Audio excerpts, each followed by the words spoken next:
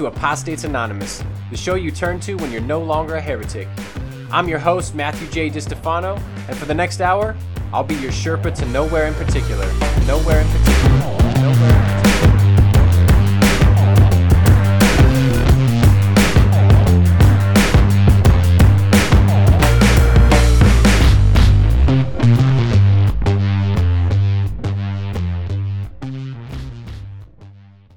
Merry Christmas. I'm going to say it.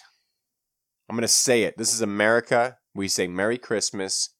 We don't say Happy Holidays. This is a Christian nation. And I'm going to be damned if we let the liberals and the progressives take Christmas away from us. I'm going to be damned if we let that happen. It's our God-given right to be Christians and to say Merry Christmas. And I don't care what Starbucks does with their cups. There is a war on Christmas, and we will win it. Hooah! I can't keep this up. Merry Christmas, though, everybody. Happy holidays. Whatever you celebrate, I don't give a fuck. Just be kind to one another, whether you love baby Jesus or not. But 'tis the season. It is Christmas week, and I hope that, as difficult as it is, that y'all stay away from each other in big groups. Please, for the love of God.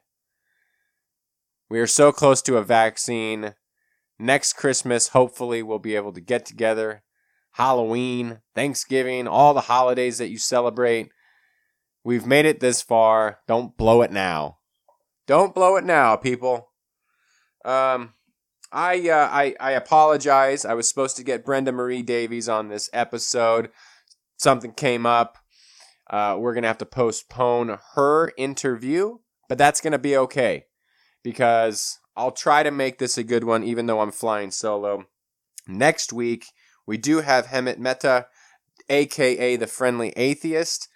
It's Sunday right now when I'm recording, and I'm going to be talking to him later. So, I think it's going to be a good one. I think it's going to be fan-fucking-tastic. Before we get into it today, I just want to remind everyone that I have a Patreon. It's patreon.com/MJDiStefano. The link is in the show notes. I use that as a way for people to pay things forward or to pay it back, however you want to view it. I'm doing as much stuff as I can for free or on the cheap, yo. I got books that are hella cheap, $3.99 or less. The Bonfire Sessions, 99 cents for all 3 sessions. $3.99 for Heretic, $3.99 for From the Blood of Abel on Kindle now through the end of the year, and then it'll go back to normal price. So I'm trying to pay things forward by doing as much stuff as I can free with the hopes that people who have the means and the desire to pay it back by signing up at patreon.com/MJDiStefano to support this show and all the other content that I create. And as a way to say thank you, I give you as many books as I can for free. My lectionary blog series in PDF form is on there. I've got videos. I've got different writings that are only available for Patreon. So, huge shout out to people who do sign up for that. Really appreciate it. If you haven't done so yet, head back to the last couple interviews that I've had. They've been fantastic. I've had Ralph Polendo. I've had Jason Elam. I've had Mike Morell. And going back further, Katie Valentine, Michelle Collins, Keith Giles, Derek Day, Kyle Butler, Matt Cortman, the whole fucking crew. We're getting as many cool folks as we can on this show. So make sure you check out the last few episodes. And be on the lookout for the Bonfire Sessions Winter. It's coming out January 20th. It too will be 99 cents on Kindle. So hearing great things from my launch team. If you're a part of that, thank you. Cannot launch books without a cool-ass launch team. And they have nothing but amazing things to say about the booklet, calling it the rawest, real conversation that they've read about. So that's the goal. Me and Mike are not writing dissertations. We're not writing theses. We are literally modeling how to have a conversation, no matter what the conversation is about. There's no outline. We need to get from point A to point Z. There's nothing like that. It's literally like, let's have a conversation, see where it goes, and just trust the fact that two people who have the view of just having a conversation for entertainment, for personal value, for growth, that will lead to something that's worthwhile reading. So it looks like that's the case. So, check it out on January 20th. But in the meantime, let's get into it today, because I think I have a good one. And I'm writing the follow-up to Heretic. It's called Apostate, naturally. So we've gone from Heretic Happy Hour to Apostates Anonymous. We're also going from Heretic to Apostate. So we are sledding down the slippery slope that Christians warn us about, into the fires of Dante's Inferno. But in Heretic, in Appendix B, I have a little essay here called "Could It Be the Satan?" Kind of a play off SNL's Church Lady, right? So in it, I give the kind of historical development of the being called Satan. Now, I don't personally believe Satan is an ontological being. I don't think Satan lurks around the shadows and pulls the strings of demonic forces and is trying to battle God for the souls of humanity and will ultimately lose in some epic, eternal, spiritual battle. I don't believe in all that. However, I do believe Satan, or the Satan, is very real. And so what I'm going to do, I'm gonna in an appendix in Apostate, I'm going to piggyback on this appendix in Heretic, and I'm not going to necessarily go over the development of historical thought again and all that. I'm simply going to make the case that human community engages in the satanic mechanism of accusation, execution, scapegoating, gossip, and all that. And I'm going to focus primarily on the ironic thing that is Christianity engaging in the satanic mechanism. And I'm going to hopefully do it without being accusatory myself. Hopefully just to shed light on the fact that we do not need an ontological being called Satan because we are Satan. Now, just look at like the book of Job. The book of Job is like bookended, chapters 1 and 2, and then a couple chapters at the end. And there's this being named Satan in it. But if you notice chapters 3 through 37, there is no being called Satan. But there is Satan. And what I mean by that, I'm not being contradictory, I don't think. What I mean by that is there is Satan in chapters 3 through 37, and the community is Satan. The friends who go to help Job at first, they go from being friendly and helpful and, hey man, we're here for you, to being accusatory and inflammatory. And they start making shit up about Job. They start to say, oh, he's sinful. It must be sinful because that's what our theology teaches. If your life is fucked up, you were fucking up. Then they go making shit up about Job, that he's like damaging the lives of widows and doing all this kind of shit. And the human community becomes Satan. Now, does that mean Satan doesn't exist? No, not necessarily. If you believe Satan is a literal being, fine. My point that I'm going to make is that you don't even need any of that because we are Satan. And when I say we all are Satan at some point. I'm going to focus on the ironic part that Christianity is playing the role of Satan. We've been doing it a long time, and I've just seen so much of it recently. And I don't know if it's because I'm out in the public eye to some degree. I mean, not like some people. I'm not famous or anything like that. If I were, it'd be more infamous, actually. But I'm not famous by any stretch of the imagination. But I am out there engaging with the public.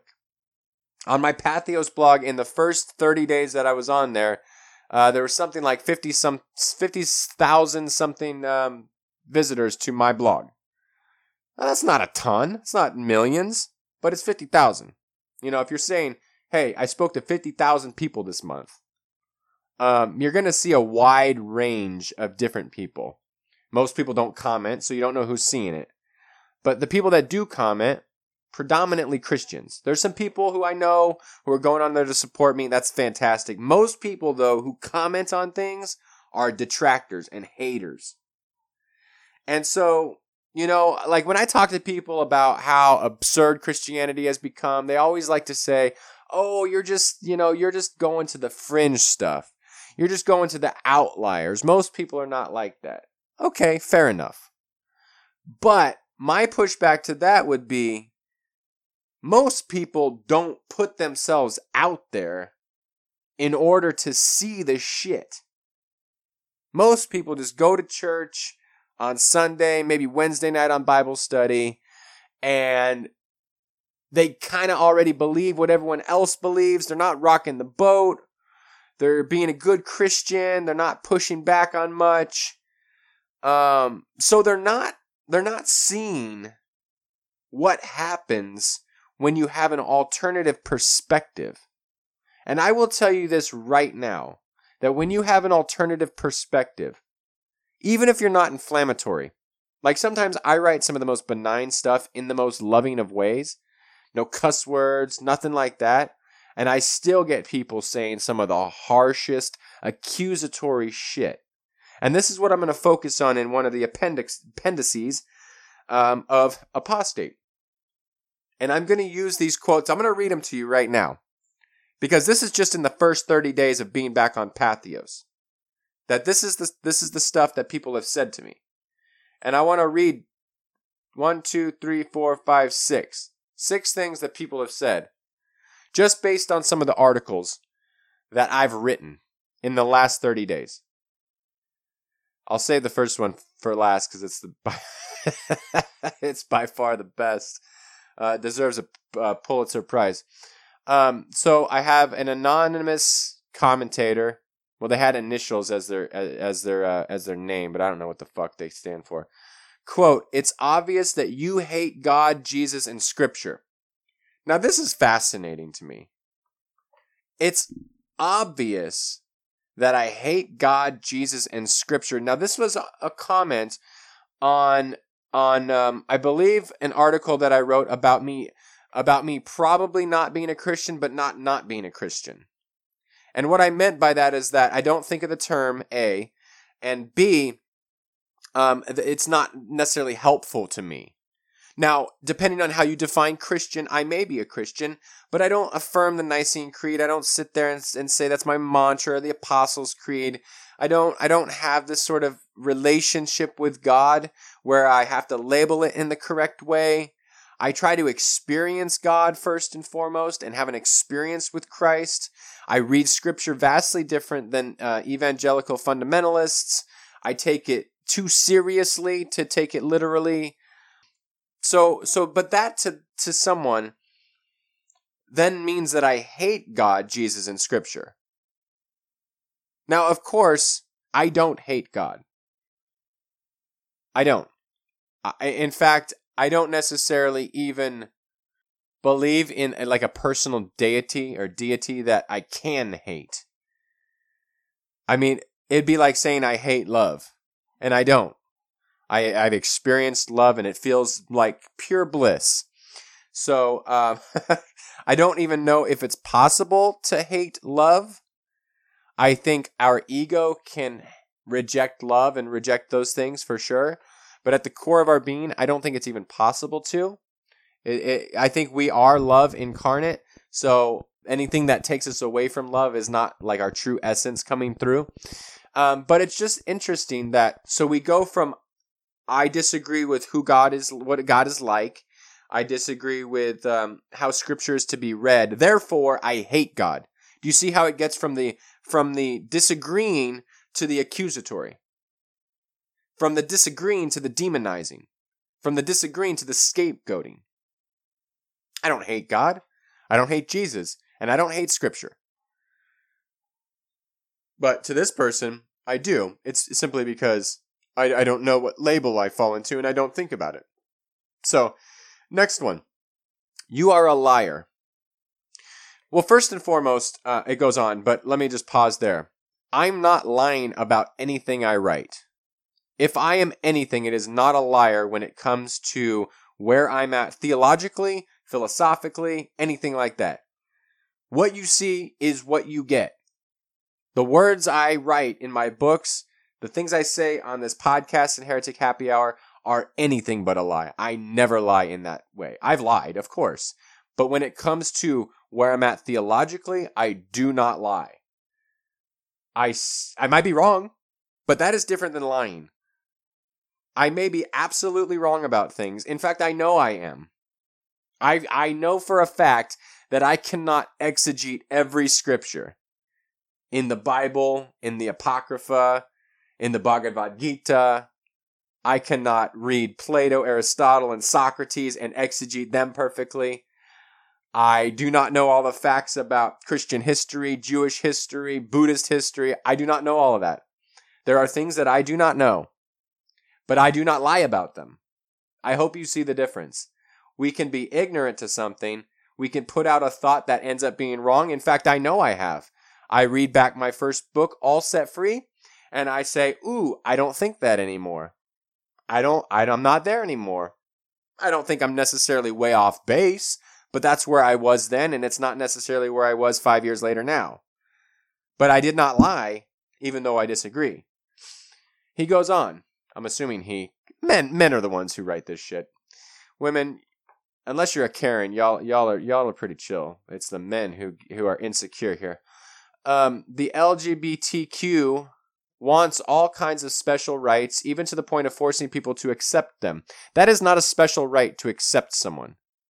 That is called equity and equality.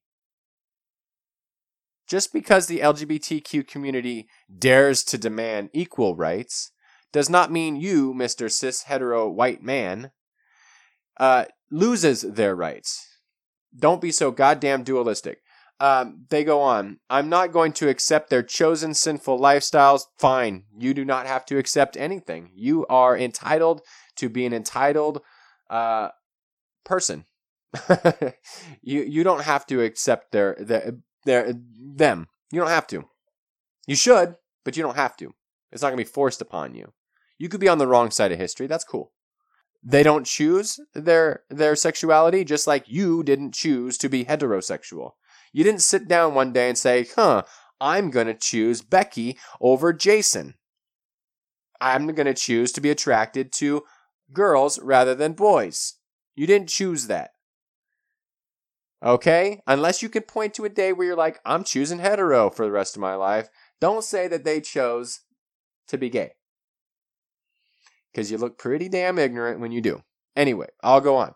I'll accept the person. No, you're already not accepting the person, but I won't accept their sins. Okay, well, I've written a ton of articles on that. I've written chapters and books on that. Being gay is not a sin. Acting on being gay is not a sin. That's a topic for a different discussion. I think I've even covered that in a podcast. We've covered it on the Heretic Happy Hour. I'm not here to defend whether homosexuality or LGBTQ is a sin any longer, because it's not. Moving on. Quote, but do you see the accusation there? Again, it starts right out with an accusation. You are a liar. You're accusing me of being a liar. I have not once lied about any of this stuff. There is a chance that God does not like gay people. I don't know that God. I don't think that God exists. But that God does exist, lowercase g, the God for people who don't like gay people. That's their God. I don't think that God literally exists, but I could be wrong. I could be totally wrong. My experiences could be wrong. All that. But I'm not lying. You can't accuse me of that. I mean, you can, but you're wrong. I'm not lying. I'm being forthright. I'm being 100% truthful on where I am at and what I believe. But it's not necessarily a lie, even if I'm wrong. But again, you're playing the role of accuser when you start like that. You are a liar. Okay, that's an accusation that is unfounded. I'm not lying about all this. Next one, quote, we are living in dangerous times as the Bible prophesied. Repent to Jesus and do not reject him, because if you reject Christ, hell is the place you will end up in. Now, there's not necessarily an accusation here, but there is an assumption that, there's like a veiled accusation that I have not repented. I have repented many times and I continue to repent. I try to live out of a place of perpetual repentance. That is why when you look back at the things I've written in All Set Free, and then A Journey with Two Mystics, and From the Blood of Abel, I may not necessarily disagree with everything. I may not necessarily think that everything is wrong, but I have moved past things and I've changed my mind on things. I continually change my mind about things. When presented with new information and new experiences, I continue to repent. I need to ask folks who always tell others to repent, which is kind of a veiled accusation of you're not repenting and you're living in sin continuously. When is the last time you changed your mind? Because that's what repent means. It means to change your mind. When is the last time a fundamentalist changed their mind about LGBTQ, about scripture, about hell, about atonement? When? I mean, I don't know many fundamentalists who change. You look back 10 years on their life, they believe kind of the same things that they believed 10 years ago. So not much has changed. And I'm not saying you have to change your mind all the time. You don't have to be like this theological flip-flopper back and forth, back and forth, back and forth. You do eventually put away the sledgehammer and start to chisel things away, so it looks more subtle as you go. But you should have some major shifts. There should be some, because unless you were given like this perfect theology throughout your whole life, you need to totally adjust some things. And I don't know anyone who was given like this beautiful theological framework. Now, maybe in a couple generations, as we as many of us start to really shift where we've been at, and hopefully raise our kids in better ways, where, to like piggyback on something Rob Bell says, your kids get to be 18, they turn into adults, and they have less and less to undo, least amount to undo. That would be a good goal. But they'll still have to shift some things because we're not perfect. We stand on the shoulders of others. So let's move on to the next one. Now, this next quote doesn't have necessarily an accusation, but this gets into the Satan as executioner.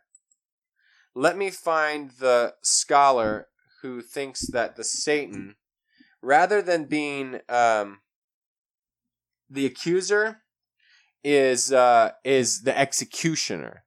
So this would be from Ryan Stokes. I don't know if I necessarily agree with this scholar, but and they kind of like, he pushes back on from what I understand, from the Satan being the accuser to the executioner. I don't necessarily think there's a difference between the two. I mean, maybe there's a literal difference, but often you don't execute without accusations. And you often don't accuse without some sort of execution. Now, whether that's figurative or literal, back in the day when we were burning heretics at the stake, it was more literal. We've gotten subtler in Christianity, and the accusations turn into a quasi-execution in canceling. Farewell, Rob Bell. Things like that. Kicking, like John Piper. Oh God, John Piper loves canceling people. Now he had an article on Desiring God that came out and said that you need to be kicked out of church if you're married to a non-Christian. And Christians have the audacity to bemoan cancel culture. They invented it. So the accusation leads to either a literal execution, as it was in the past, and as this next person wants to get back to, and I'll read the quote in a second, but even if it's not a literal execution, it's a figurative one. It's an expulsion. It is the scapegoating mechanism par excellence. It is, if we're going to kick you out of this church so that the community remains whole and is at peace. And we get rid of the problem. We get rid of Oedipus out of Thebes. We execute the Midianite and the Israelite couple in Numbers so that the plague goes away. We get rid of Jesus because it's better for one man to die than the entire nation. And we become friends at the expense of these people, as Herod and Pilate experienced. So this person wants to get rid of those of us who are quote-unquote heretics. And so you become either the accuser or the executioner, but either way, you're the Satan. Whether you're the accuser in the way Girard understands it, or if you're the executioner in the way Ryan Stokes, the scholar, understands it, you are the Satan, either way. So in the good old days, this is the quote, in the good old days, and this is what I got on Patheos, and this is essentially a veiled threat. In the good old days, you could lynch heretics in the name of purity. This is in response to an article on purity culture I wrote. Well, it wasn't an article, it was like a joke. It was like 2 words. Unfortunately, purity is a thing of the past, even for so-called Christians. Now, this is a veiled threat to my mind. I don't think this person is advocating that I be lynched. But this person wishes that we could go back to the old days where we could lynch people. And it was not long ago where people were lynched in America. Predominantly black folks, but my folks too. As a person with Sicilian heritage, my people were lynched under Jim Crow. Not to the extent that black folks were, but still lynched in the streets. In fact, the biggest lynching, New Orleans, was a group of Sicilians that were blamed for a murder. It was the largest one-time lynching of anyone. Were Sicilian folks and Southern Italians, because we weren't white. We hung out with black folks. We lived and worked and played with black folks. Our cultures were shared together in the poorer communities. And this person wants to go back to the, quote, good old days where you could lynch folks. Going back, I guess, to the Dark Ages, where people who didn't have the right theology could be burnt alive on a wooden stake in the name of a God who Christians claim to be love. This is the shit spewing forth from Christians' mouths, and you could tell me it's on the fringes.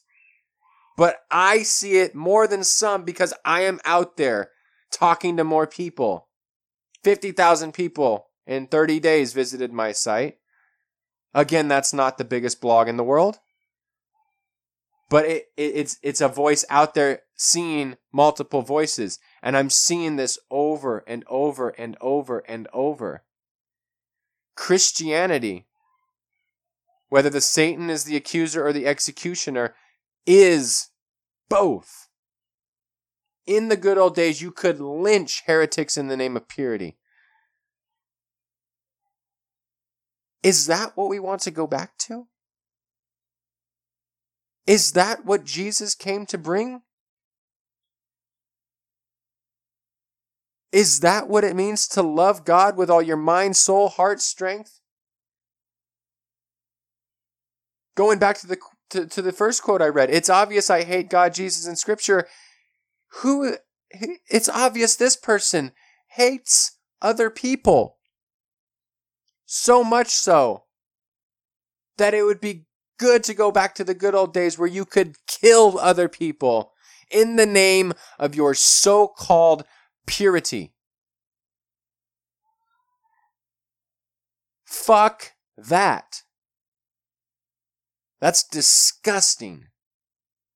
It has not even been 100 years since we did that in the States in the name of racial purity. And Christians of all people want to go back to that?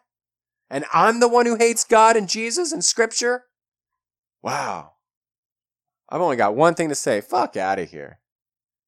Get the fuck out of here with that.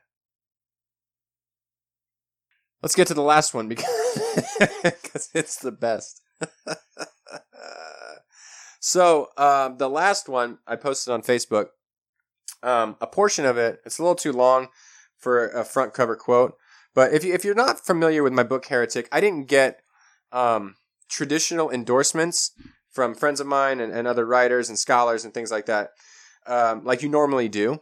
My other books I've gotten some of the world's best scholars to endorse my books, and other thinkers and theologians and philosophers and all that. But in Heretic, I went a different route. I got my detractors. I took their quotes and kept them anonymous for the sake of, I guess, respecting these people. But in Heretic, I had 3 on the back and 1 on the front.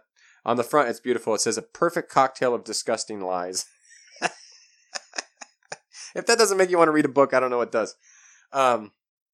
So that was the best at that point. This one, though, that I got recently, which will go on the front cover of Apostate, this one takes the cake. I will try to read it. If I don't make it all the way through, it's because I'm not a professional actor. I read this to my wife when it was first written to me in the comment section of Patheos, and I blocked this person, but I did save the quote. I was not able to read it all the way through because I started dying of laughter. Here it is. This is in response to something I said, I think, about the LGBTQ community, about an article affirming them or whatever. I don't remember exactly which one. Quote, "So the skinny, effeminate nerd doesn't like Christians. This is not true.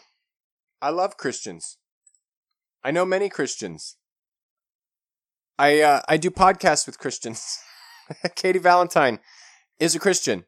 She refuses to give up that identity. Keith Giles is a Christian. Ralph Polendo, who produces the show, is a Christian. I love Christians. Also, I think it's funny that when you are ideal body weight and you are thinner, you're a skinny, effeminate nerd. Now, nerds, let's be honest, run companies.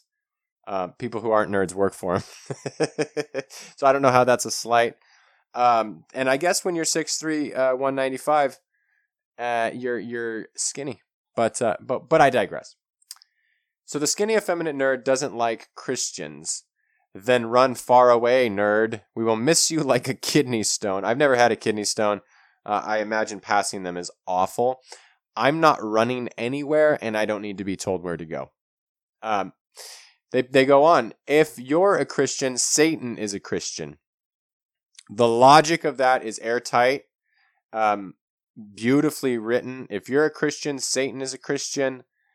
I will challenge the kind of the if-then statement there.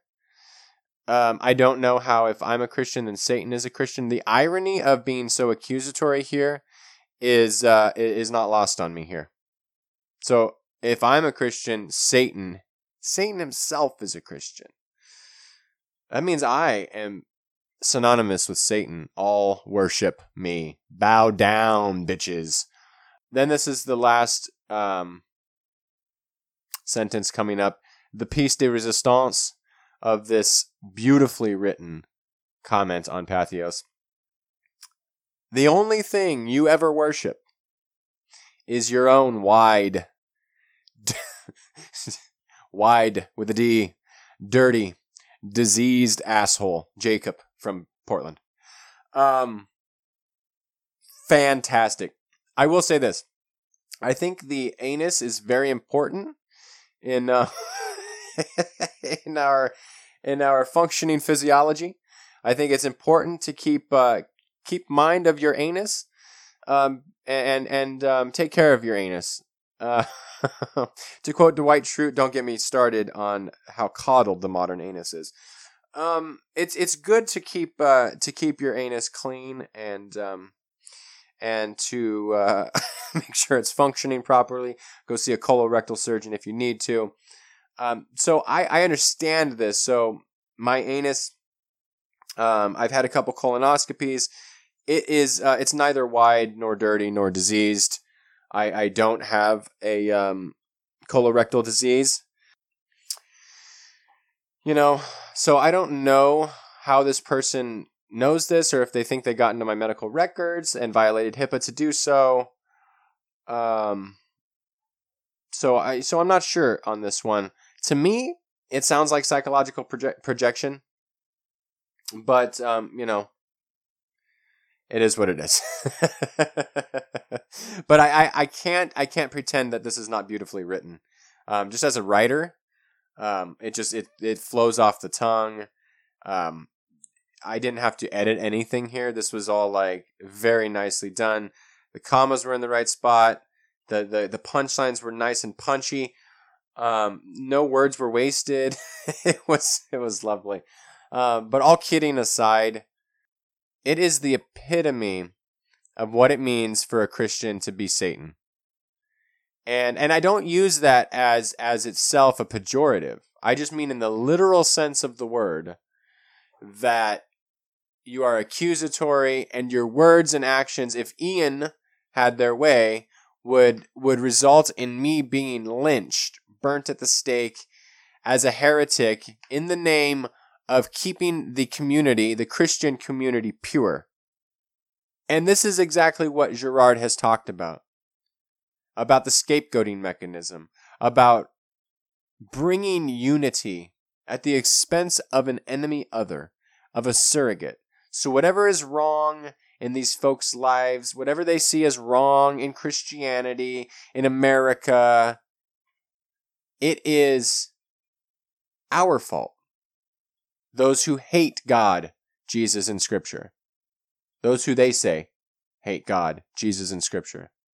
If they only got rid of us, if they only got rid of the LGBTQ community, if they only got rid of the apostates and the heretics, if they only got rid of the non-Christians, for some, if they only got rid of black folks or indigenous folks, people of color,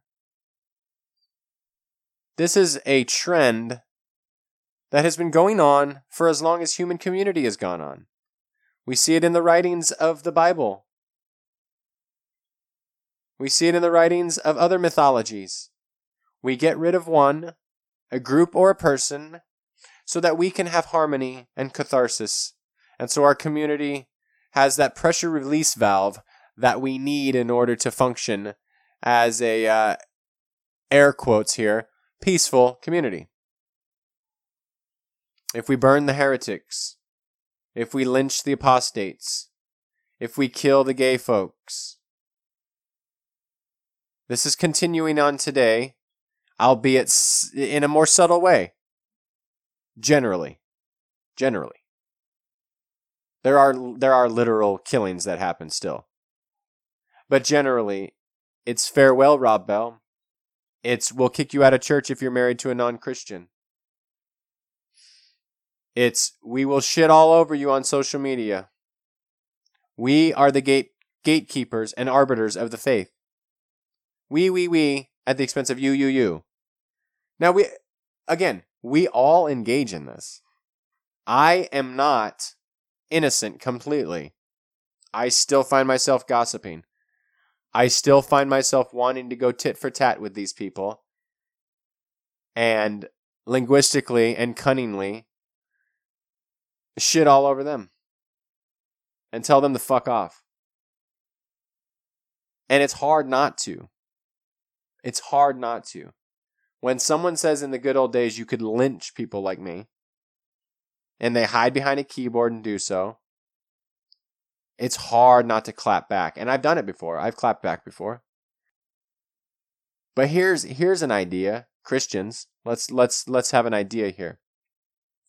Let's not put people in a position where they have to always defend themselves. Let's not put people in a position where they're going to have to get real mimetic and they're going to have to test their own patience. Life can be patience testing enough. We're in the midst of a pandemic. We don't get to see family as much as we want to, and friends and loved ones. We're stuck at home. We're at our wits' end half the time. Life is difficult enough to not have to put one another through the ringer and not have to test each other's patience like this. You can read an article you do not agree with and do not like, and then close the browser and be done with it. You don't have to clap back. You don't have to put this shit on someone's Pathos blog. You don't have to. You're not doing any damn bit of good by doing so. What bit of good are you doing telling someone, oh, you obviously hate God, Jesus, and Scripture? You're just putting them in a position where they have to defend themselves and either walk away, either talk about it with without then scapegoating you and accusing you, which I'm trying to do here, but you're not doing any damn bit of good. We've gotten to this place where it's like anytime we see something we disagree with, we not only have to say that we disagree and why the person's wrong, but then we have to get real personal. You are a liar. You hate God. You worship your own asshole. In the good old days, we could lynch you. Just scroll on. If that's what you really think, just scroll on. Real simple. Real simple, folks. So I will get into it more in Apostate in the appendix on why Christianity is often the accuser. Not to demonize Christians. It doesn't mean I hate Christianity and Christians. I love a lot of people who are Christians. It just means that if we're going to have a theology of Satan, let's not be that Satan. So no matter what position you take on Satan, whether he is a being, or whether it's an understanding of the human psychology, or whether it's an understanding of more an anthropology or sociology, where we all become kind of the something bigger than the sum of our parts, which is the thing I take. Yes, psychologically we can all individually be Satan, but communally it's even more so about what I think the Satan is. It becomes more than the sum of its parts, like in the book of Job. All those individual Satans coming together and becoming the community or the mob and demonizing and scapegoating Job. Or simply what we're doing here online, where we're simply throwing out accusations to people who just disagree with us. No one knows me personally here. No one knows how I treat my wife, my friends, my loved ones, my daughter, how I raise her. No one knows any of that. It's simply based on what I write. So it's like when Rob Bell was farewelled, John Piper, I'm imagining, did not know what Rob Bell was like, how he raised his kids, how he talked to his family, how he and his wife got along or didn't get along or whatever. Nothing of that. Nothing personal. Just, I don't think you believe in hell. I read Love Wins, or maybe I read the synopsis, and so I'm going to farewell you. I'm going to cancel you because you questioned the doctrine of eternal conscious torment. Now this is astounding, folks. Again, and the irony is not lost on me that Christians tend to bemoan liberal cancel culture, and to some degree I get it. I get that.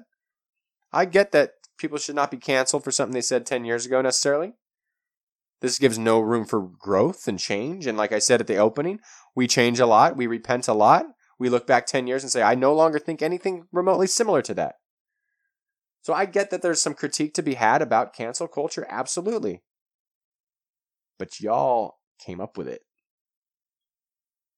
If hell isn't the ultimate cancel culture, I don't know what is. That's the ultimate cancel. And y'all kicking people out, excommunicating people out of your churches, Catholic, Protestant, doesn't matter. That's cancel culture. And y'all invented it.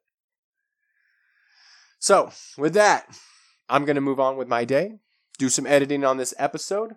I'm going to sit down with Hemant Mehta in a little while here, and he will be the interview that I use for next week's episode. And, I wish you all a happy end of the year, no matter what holiday you celebrate, Christmas, Hanukkah, whatever you're into, or if you don't celebrate. I just hope you have a great end of the year. I hope you are able to hang out with your family in some way, do it on Zoom, FaceTime, whatever. We'll all get through this. We've been at this thing for like 9 months now. We can get through it. life is not always going to go our way. All right. So peace and love. Check me out on Patreon. Support my work. The link is in the show notes. Love y'all. Bye.